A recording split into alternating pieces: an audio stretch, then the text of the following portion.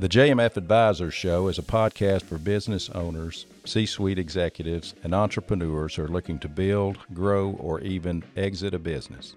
We bring in some of our best financial advisors to interview experts on business best practices, hot topics, and sprinkle in some tax and accounting help.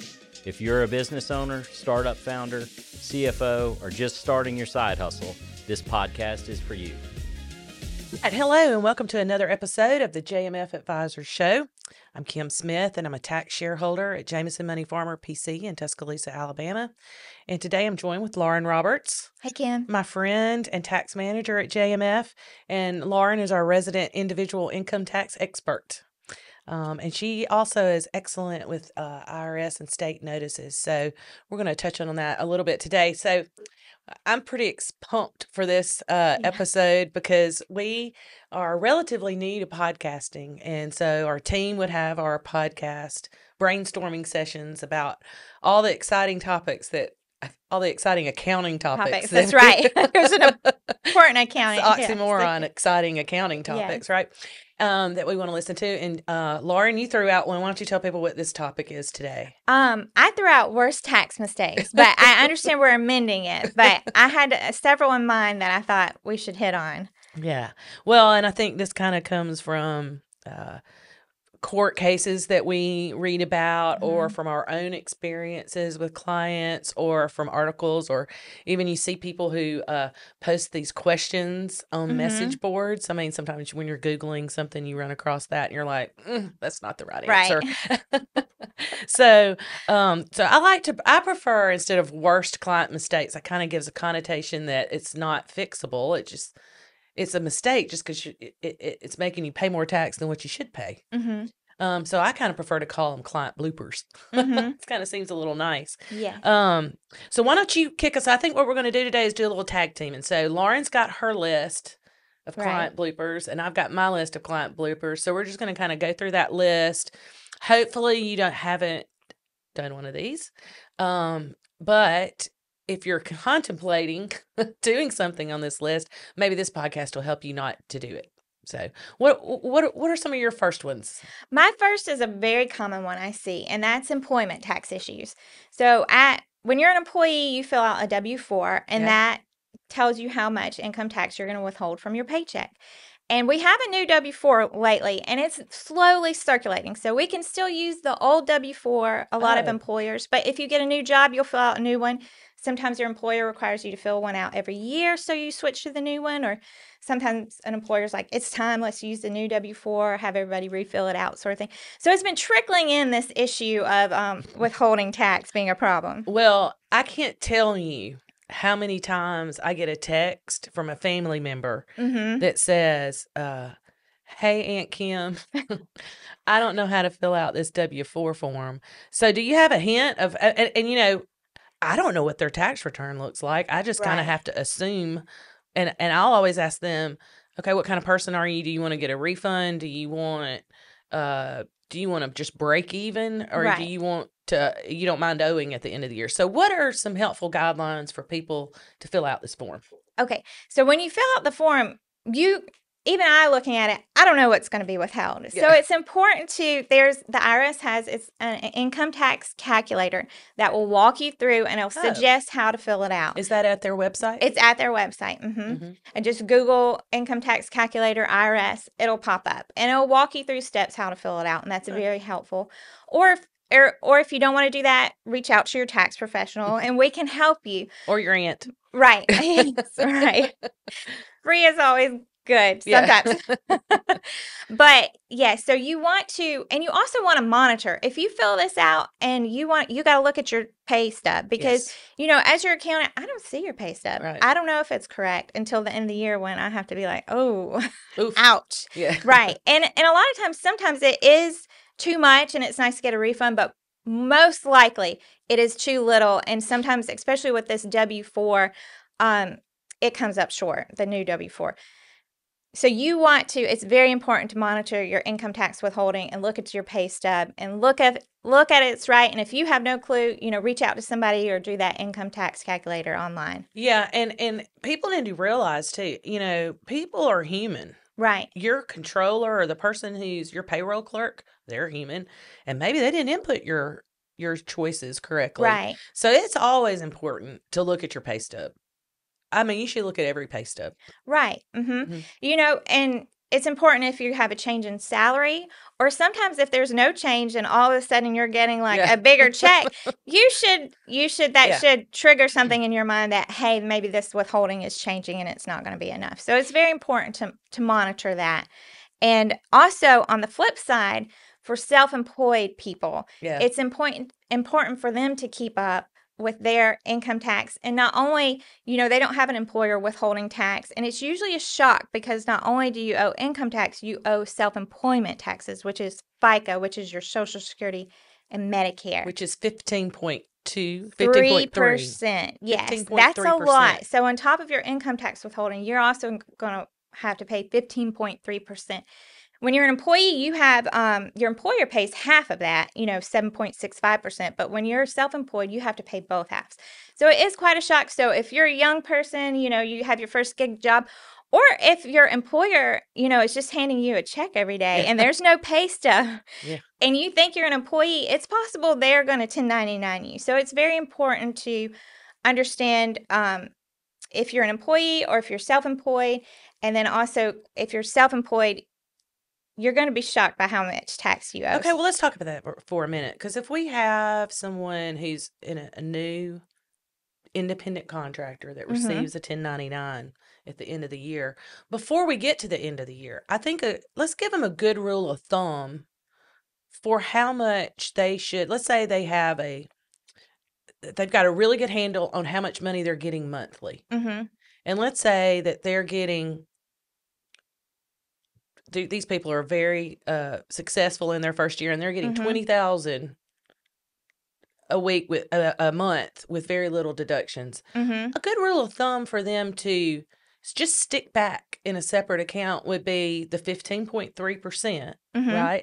Plus their income tax bracket. So it could be anything from 21% or 15% up to 35%, depending on what their income is. And don't forget, if you're an Alabama resident, 5% state tax. So it's important to monitor it. And you also need to be paying in those estimated tax payments quarterly. Right. And that helps you keep up with it through the year. So when it comes to the end of the tax time, you don't owe, you know, tens of thousands of dollars. Yes, we don't like telling people that. No, we don't. At all. Yeah. Any other little bloopers, as we're calling them, for individuals that, you know, we'll just apply to individuals? Well, keeping in line with employment tax, you know, make sure you're taking advantage of employer benefits like dependent care, running $5,000 through your cafeteria plan. What does that do for you? Okay, so what that does is if you have a child in daycare, you can put $5,000 pre-tax towards that, to pay towards that. And the savings is there is a dependent care credit on your tax return, but it does not come close to the tax savings of running it through your cafeteria plan, because not only is it escaping income tax, it's also escaping your Social Security and Medicare tax. So that's the added benefit there. Okay, so if you have at least $5,000 in dependent care, child care expenses at a daycare, then running it through your paycheck is going to save you 7.65%. Correct. Plus your income tax withholding, which is going to be far more over a course of a year than your the credit that you get for child daycare expenditures. The credit's not much. It's pretty lousy. You can phase out of it. You can't, but it's limited, so it does get down to very small amounts. Oh, okay. Yeah. If your income's over like $40,000, it whittles down to not Nothing. much at all. Okay. Okay. And then also pre-tax, you know, your flexible spending account for if you know you need new glasses, or you're going to have dental work or that sort of thing. Or you have just recurring monthly medical expenses. Yeah, like your prescriptions. You want to run that through pre-tax, and then that saves you income tax and, again, Social Security and Medicare tax. And also, don't miss out on your employer match on retirement. That's also, you don't want to leave money on the table. So, Kim, now that I've been focusing on individuals, do you have any business bloopers you want to talk about? Well, I think this one is a business blooper and a individual blooper, because I can't tell you how many times, we were talking about those message boards, and I love it when I have an internet accountant. Yeah. Or the other thing is somebody. I have people come in that says somebody told me, and I'm like, I wish I could find that somebody. Right. Because they were incorrect. But I have clients who will sell property.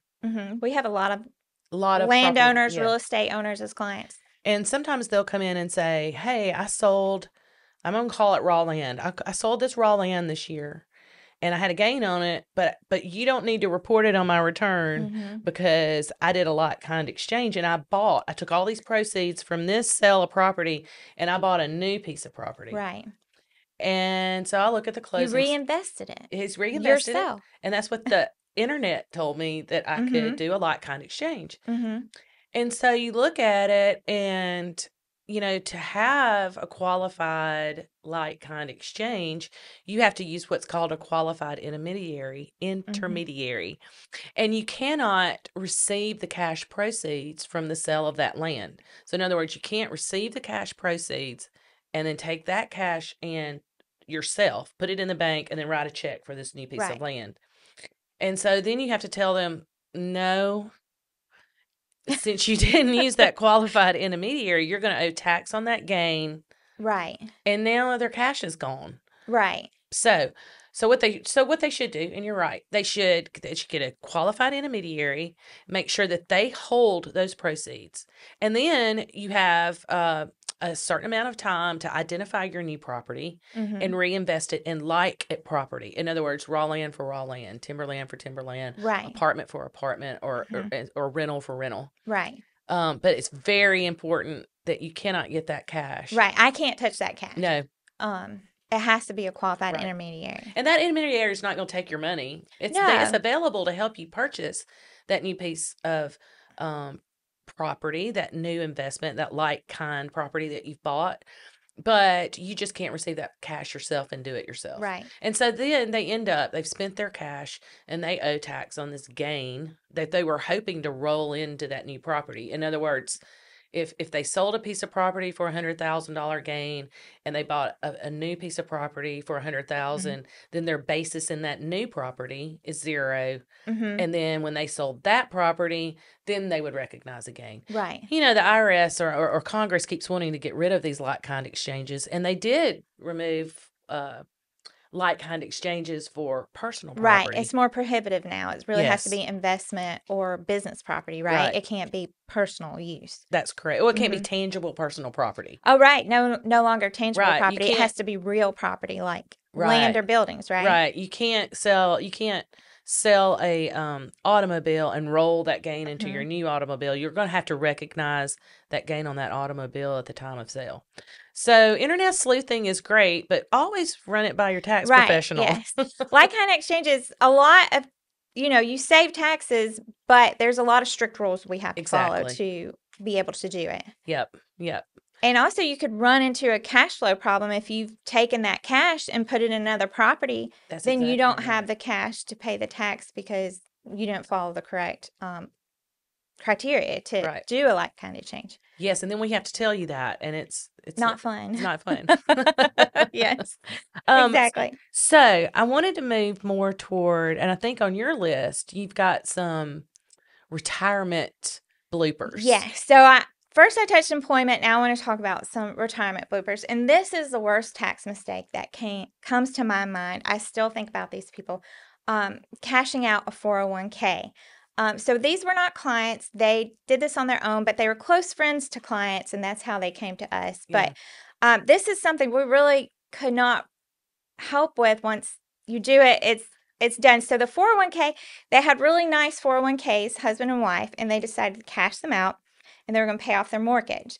Ugh. So Ooh. What we need to talk about here is our tax brackets are progressive, right? Yeah. So a lot of people get confused, and we say, oh, you're in the 24% tax bracket. Not every single dollar is in the 24%. You go through from 10 to 20 in the 20s and then to the 30s, with the highest being 37%.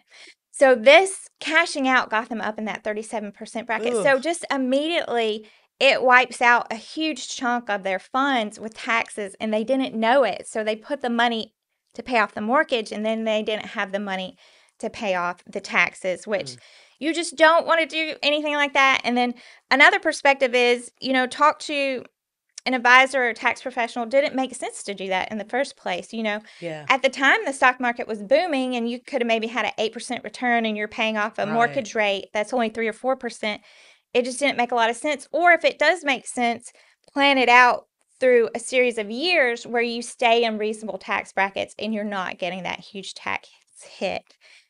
And it's cringy. I still think about it. I It's hate it for heartbreaking. them. And I also see young people or younger people who have maybe worked at a job for 5 years and they're planning on leaving it, and they cash out their 401k instead of rolling their 401k to a new plan. Again, this is a scenario like the like-kind exchange. You can't touch those funds. No. It has to be a trustee to trustee transfer. Yeah, and they cash it out, and then they don't realize, they're in their 20s, or late 20s, early 30s, and there's a 10% penalty on top of Right, the income tax. the income tax. Mm-hmm.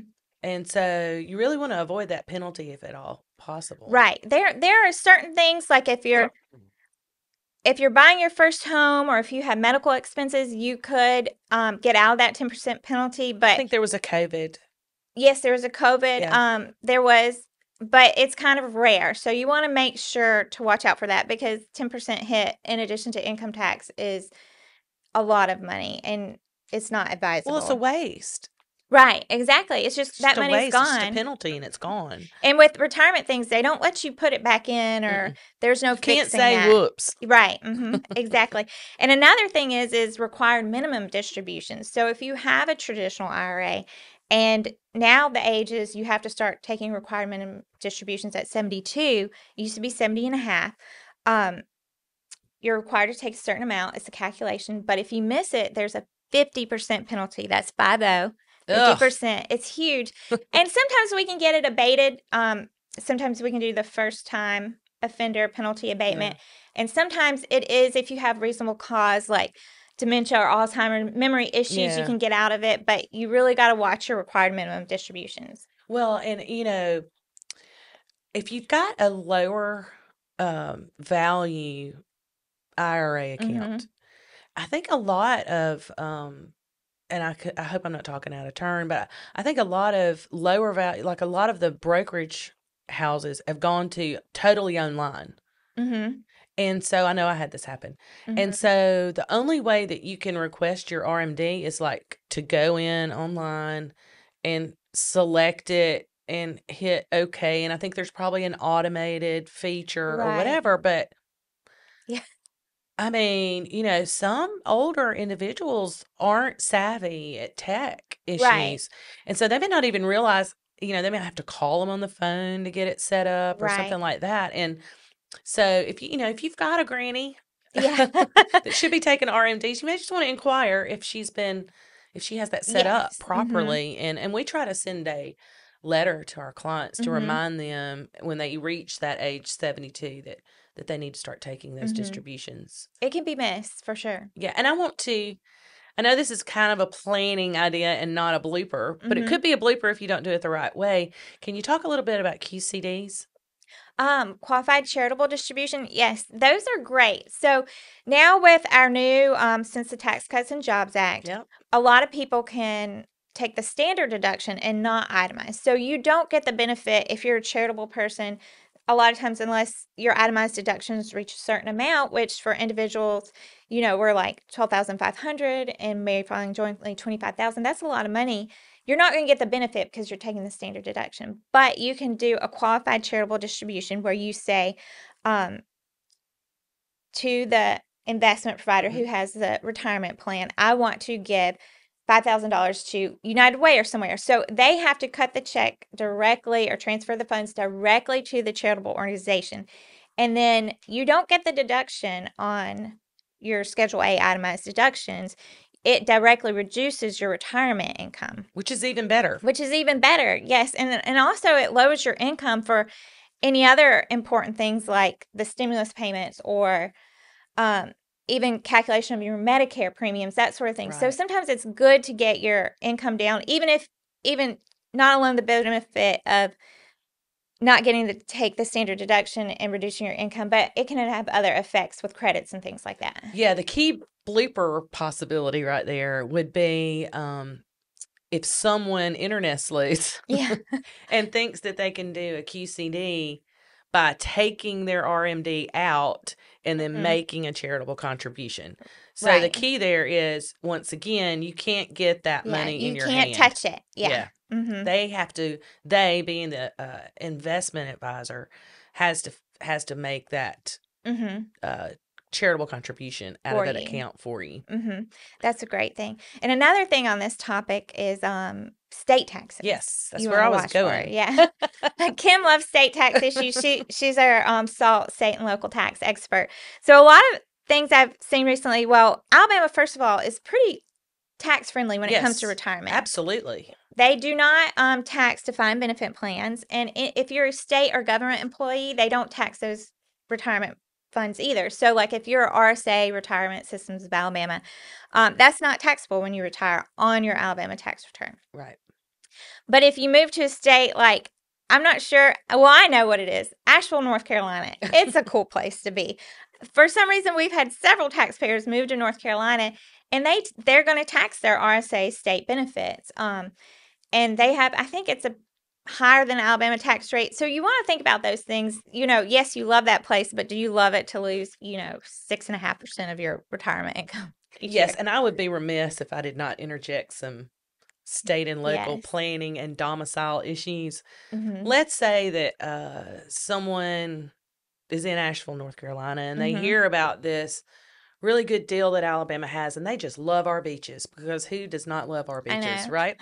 And so they decide that they're going to move from Asheville, North Carolina down to Gulf Shores.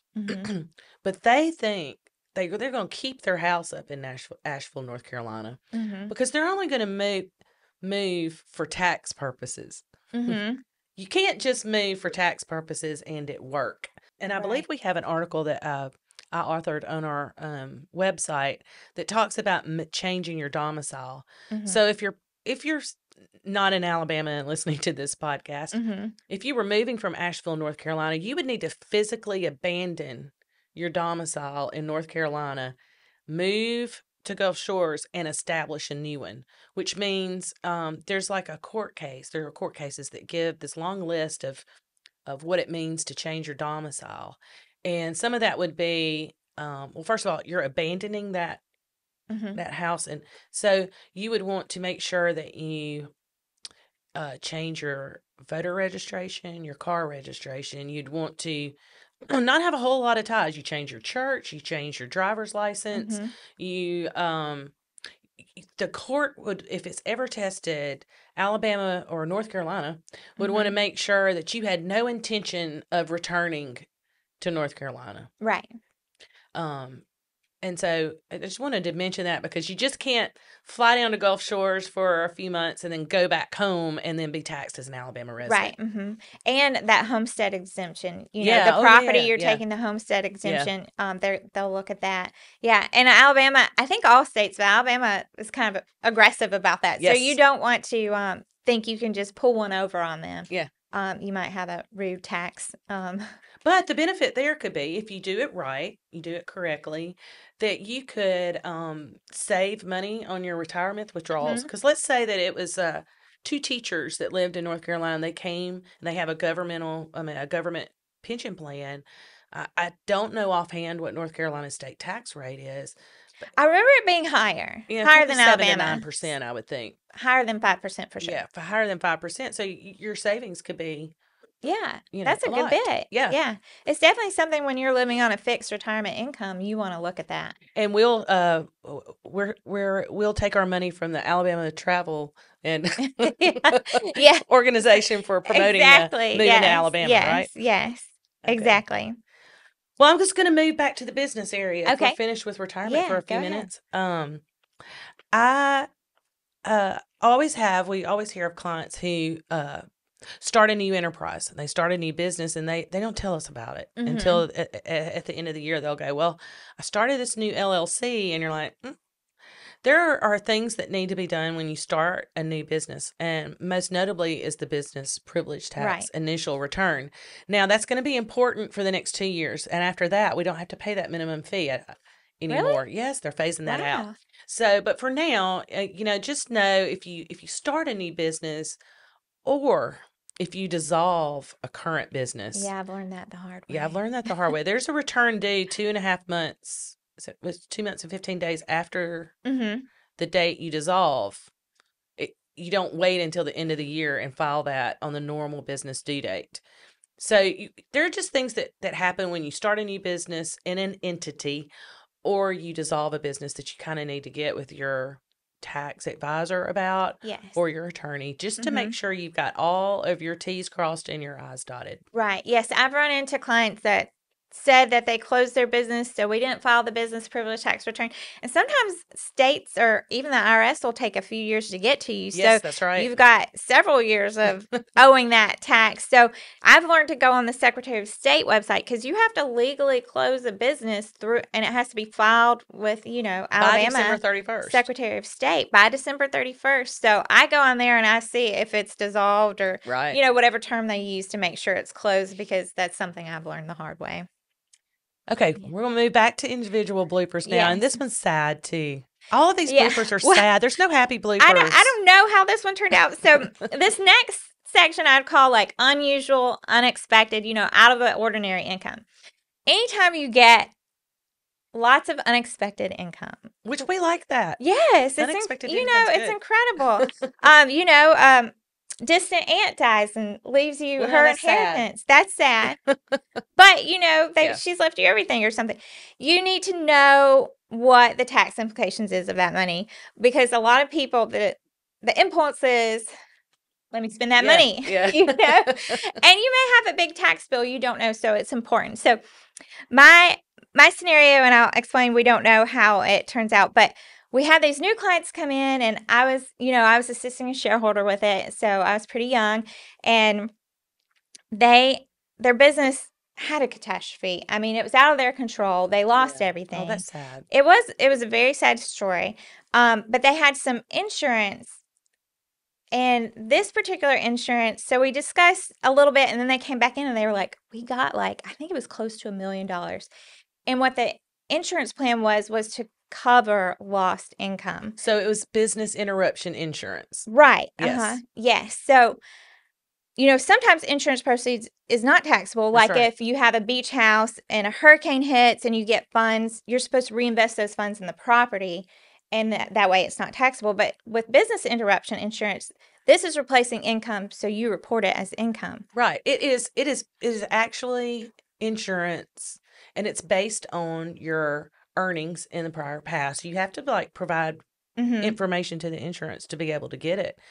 And we saw some of this during the horrible tornado. Yeah. Mm-hmm. And so since it's a replacement of income, it's just like if you had a lawsuit where you received a settlement that was in replace of your income, supplement to your income. Anything that's replacing income is going to be income. Right. Subject to income tax. Right. So they come in and they say they've got all this money and then they go into everything they bought. They bought businesses. Oh, wow. They bought cars. And so me and the shareholder kind of look at each other and our eyes get big and we look at them and we're like, stop spending. We need to see what your tax liability is related to this income. So, the meeting ends and a couple days later I have the receptionist call and say, they're here to pick up their tax stuff. I was like, Whoops. They did not like our answers. So I'm not sure how that played out, if they didn't report it or what. But it is important when you get unexpected income. There may be tax implications and it's important to figure out what that is. That's the lottery. Right. That's insurance. That's inheritance. Not necessarily... not inheritance when it comes to life insurance, but inherited IRAs are big because you have to take those out, and there are specific rules with how much you have to take out over a certain amount of time. Mm-hmm. You have a certain amount of time, and those rules change often. That was a recent change. You have to get it out in so many years. You can't spread it over anymore. And also, sometimes it looks like life insurance, but it's a taxable annuity. I had a Yeah. client that they thought they got life insurance, but then they got a 1099 at the end of the year, and that was, it was a taxable annuity they had to pay tax on. And another thing is settlements from lawsuits. Yes. Sometimes those are taxable, sometimes they're not. So it's really important when you get unexpected funds, as good as it is, let's figure out what tax you owe before you spend it and all. when it comes to lawsuit settlements, some are taxable, some aren't. And it also depends on which circuit court district you're in, whether or not some of them are going to be taxable or not. So you really need someone to look at those. The last, I used to work for the revenue department. Mm-hmm. And the last, the push me out of doing this for a living and wear the white hat came when we had a project with the IRS with these people who received insurance proceeds. Mm-hmm. And it was a lower socioeconomic class of individuals. It was heartbreaking. Yeah. Because these people would send, and the IRS received this information via third party. So they had all this information from a third party subpoena. So they had all this information regarding insurance settlements. And we had to go tell these people, okay, sure you got that money Yeah. 3 years ago, but now you're going to owe half of it back, Right. When you consider federal and state. Oh, yeah. And they didn't have any of it. Sometimes these are large settlements. You're in the Yes. top tax bracket. Yeah. So you really need, and if you notice, if you ever read a settlement, that attorney's always going to reference in a letter or in the settlement itself, this document does not address the taxability of the proceeds. Right. You need to, obtain the advice of a tax professional to determine the taxability. They're washing their hands. Right. Yes. Because it is complicated. Yes. To know whether or not it's going to be taxable. So just watch out there. We don't Word like of being the warning. bearers of Yes, bad news, yes, right? Yes. Okay, Kim, what else do you have for us on tax bloopers? Okay. Well, I have had a client call before, and they'll say, and of course, in this market right now, I'm not so sure we'll have this, but just think about this for the future. They said, well, I sold a lot of stock and I've incurred this large gain, but I believe I've got a tax loss carryover. Yeah. Because people tend not, for federal purposes, if you've sold a stock in previous years and you had a large loss, a loss over $3,000, you're only allowed to take up to $3,000 a year unless you have gains to offset that loss. Does that make sense? So apparently these people thought that they had a large tax carryover from a previous year and they had none. So, maybe they wouldn't have sold all that stock at one time if they would have known that, hey, I'm going to have to pay tax. And if it sent them in a different tax bracket, why don't you talk about how benching those? Yeah, there's tax brackets with capital gains. Of course, it's only 3, which is nice. But you can have 0%, and majority is at 15%. But you also have a 20%. So anytime your income's getting close to like $450,000, you can get up to that 20% capital gain tax bracket. So you want to try to avoid that if possible, because 15% is preferential. So if you can, sell some at the end of the year and then wait until the first of the next year to sell the rest to maintain keeping at the 15% tax bracket you want to. You want to try, if you can control it, you want to tax plan and make sure you're getting the preferential rate and not getting bumped up to a bigger rate. That kind of goes back to your higher rate IRA person. Right. That took everything out. Right. Perhaps they could have planned and took it out, over 2 years and not bumped up against that highest rate. It's important to tax plan with things like that. Okay, this is one of my favorite ones too. I'm going to introduce this one, and we're both going to talk about this one because we can, because we have tons of stories of this one. But we see a lot. We do see a lot. We had Alabama at one point had this initiative where they were trying to get individuals who were, and this was prior to the time which Amazon and other high profile retailers were collecting sales tax on purchases. And so Alabama has a line on the individual income tax return that says, have you made purchases not subject to sales tax during the past year? If so, how much? Mm-hmm. And so we learned very quickly that you probably should put $1 there, even if Right. $10 there, at the Yeah. most. And then what that line does is it calculates 4% of whatever you put on that Right. line. Mm-hmm. So it was worth $1 to us not to get these notices in the mail.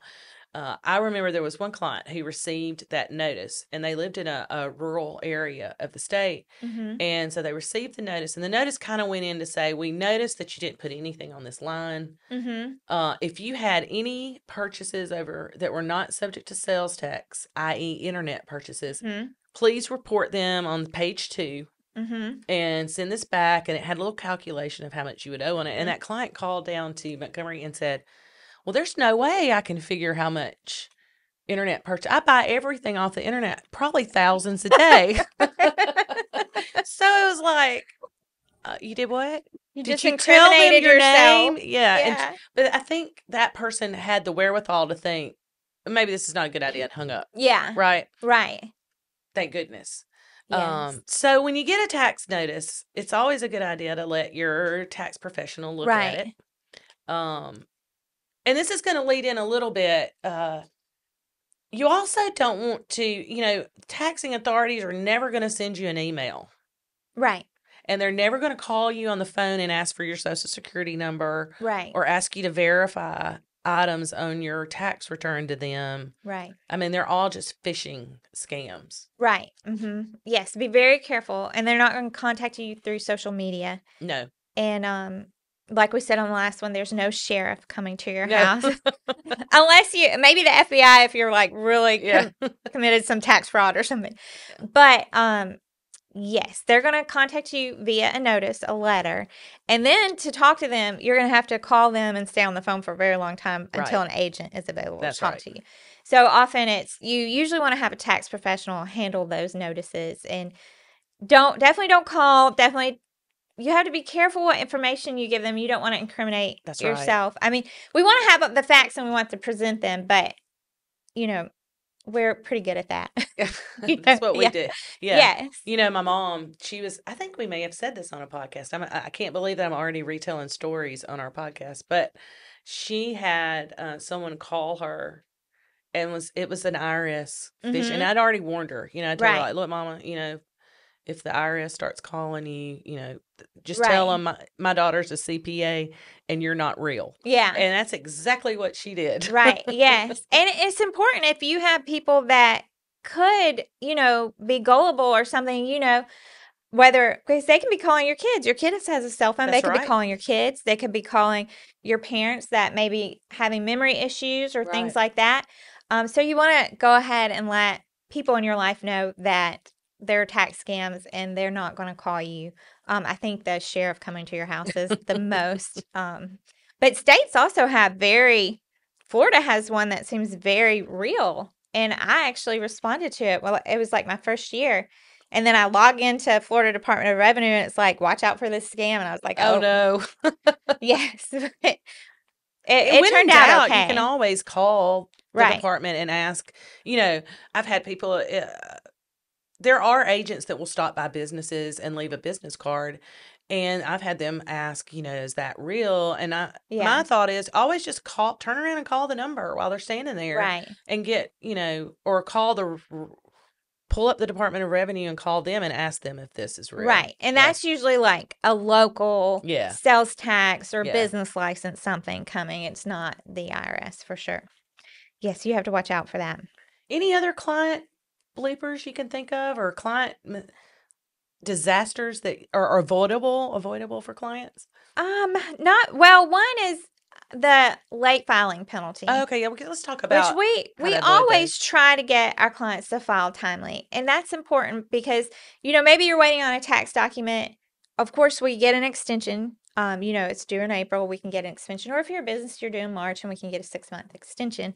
But sometimes we don't have the information we need. But it's important to estimate it like whatever it was last year and file because the late filing penalty is 20%. Yeah, it's a lot. It's a lot. And I have a recent client that they're new to me and they weren't filing their payroll tax forms online, and they're a little bit behind in their payroll taxes, which the IRS is pretty lenient about letting you have some time to pay those. But the automatic filing late was 20%, and sometimes if you owe $100,000, that's a $20,000 penalty. It's hefty. Yeah. So don't file late. Do everything you can to file on time, even if you don't have the funds, because usually the IRS will work with you with an installment agreement or something like that to get caught up. Yeah, just file. Don't ignore it. Yes.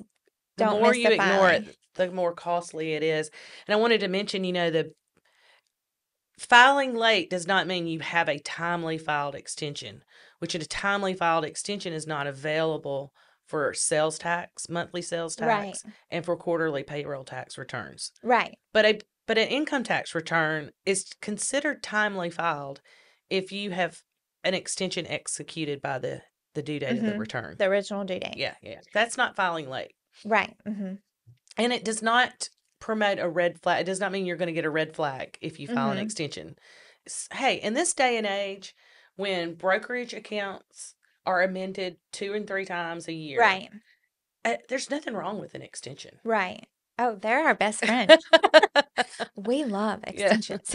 We actually don't, but I mean, in some instances, I mean, there's no shame in an extension gain. Mm-hmm. Yeah, it is not. Some people think it's an IRS red flag, but it's not a red flag at all. No, no.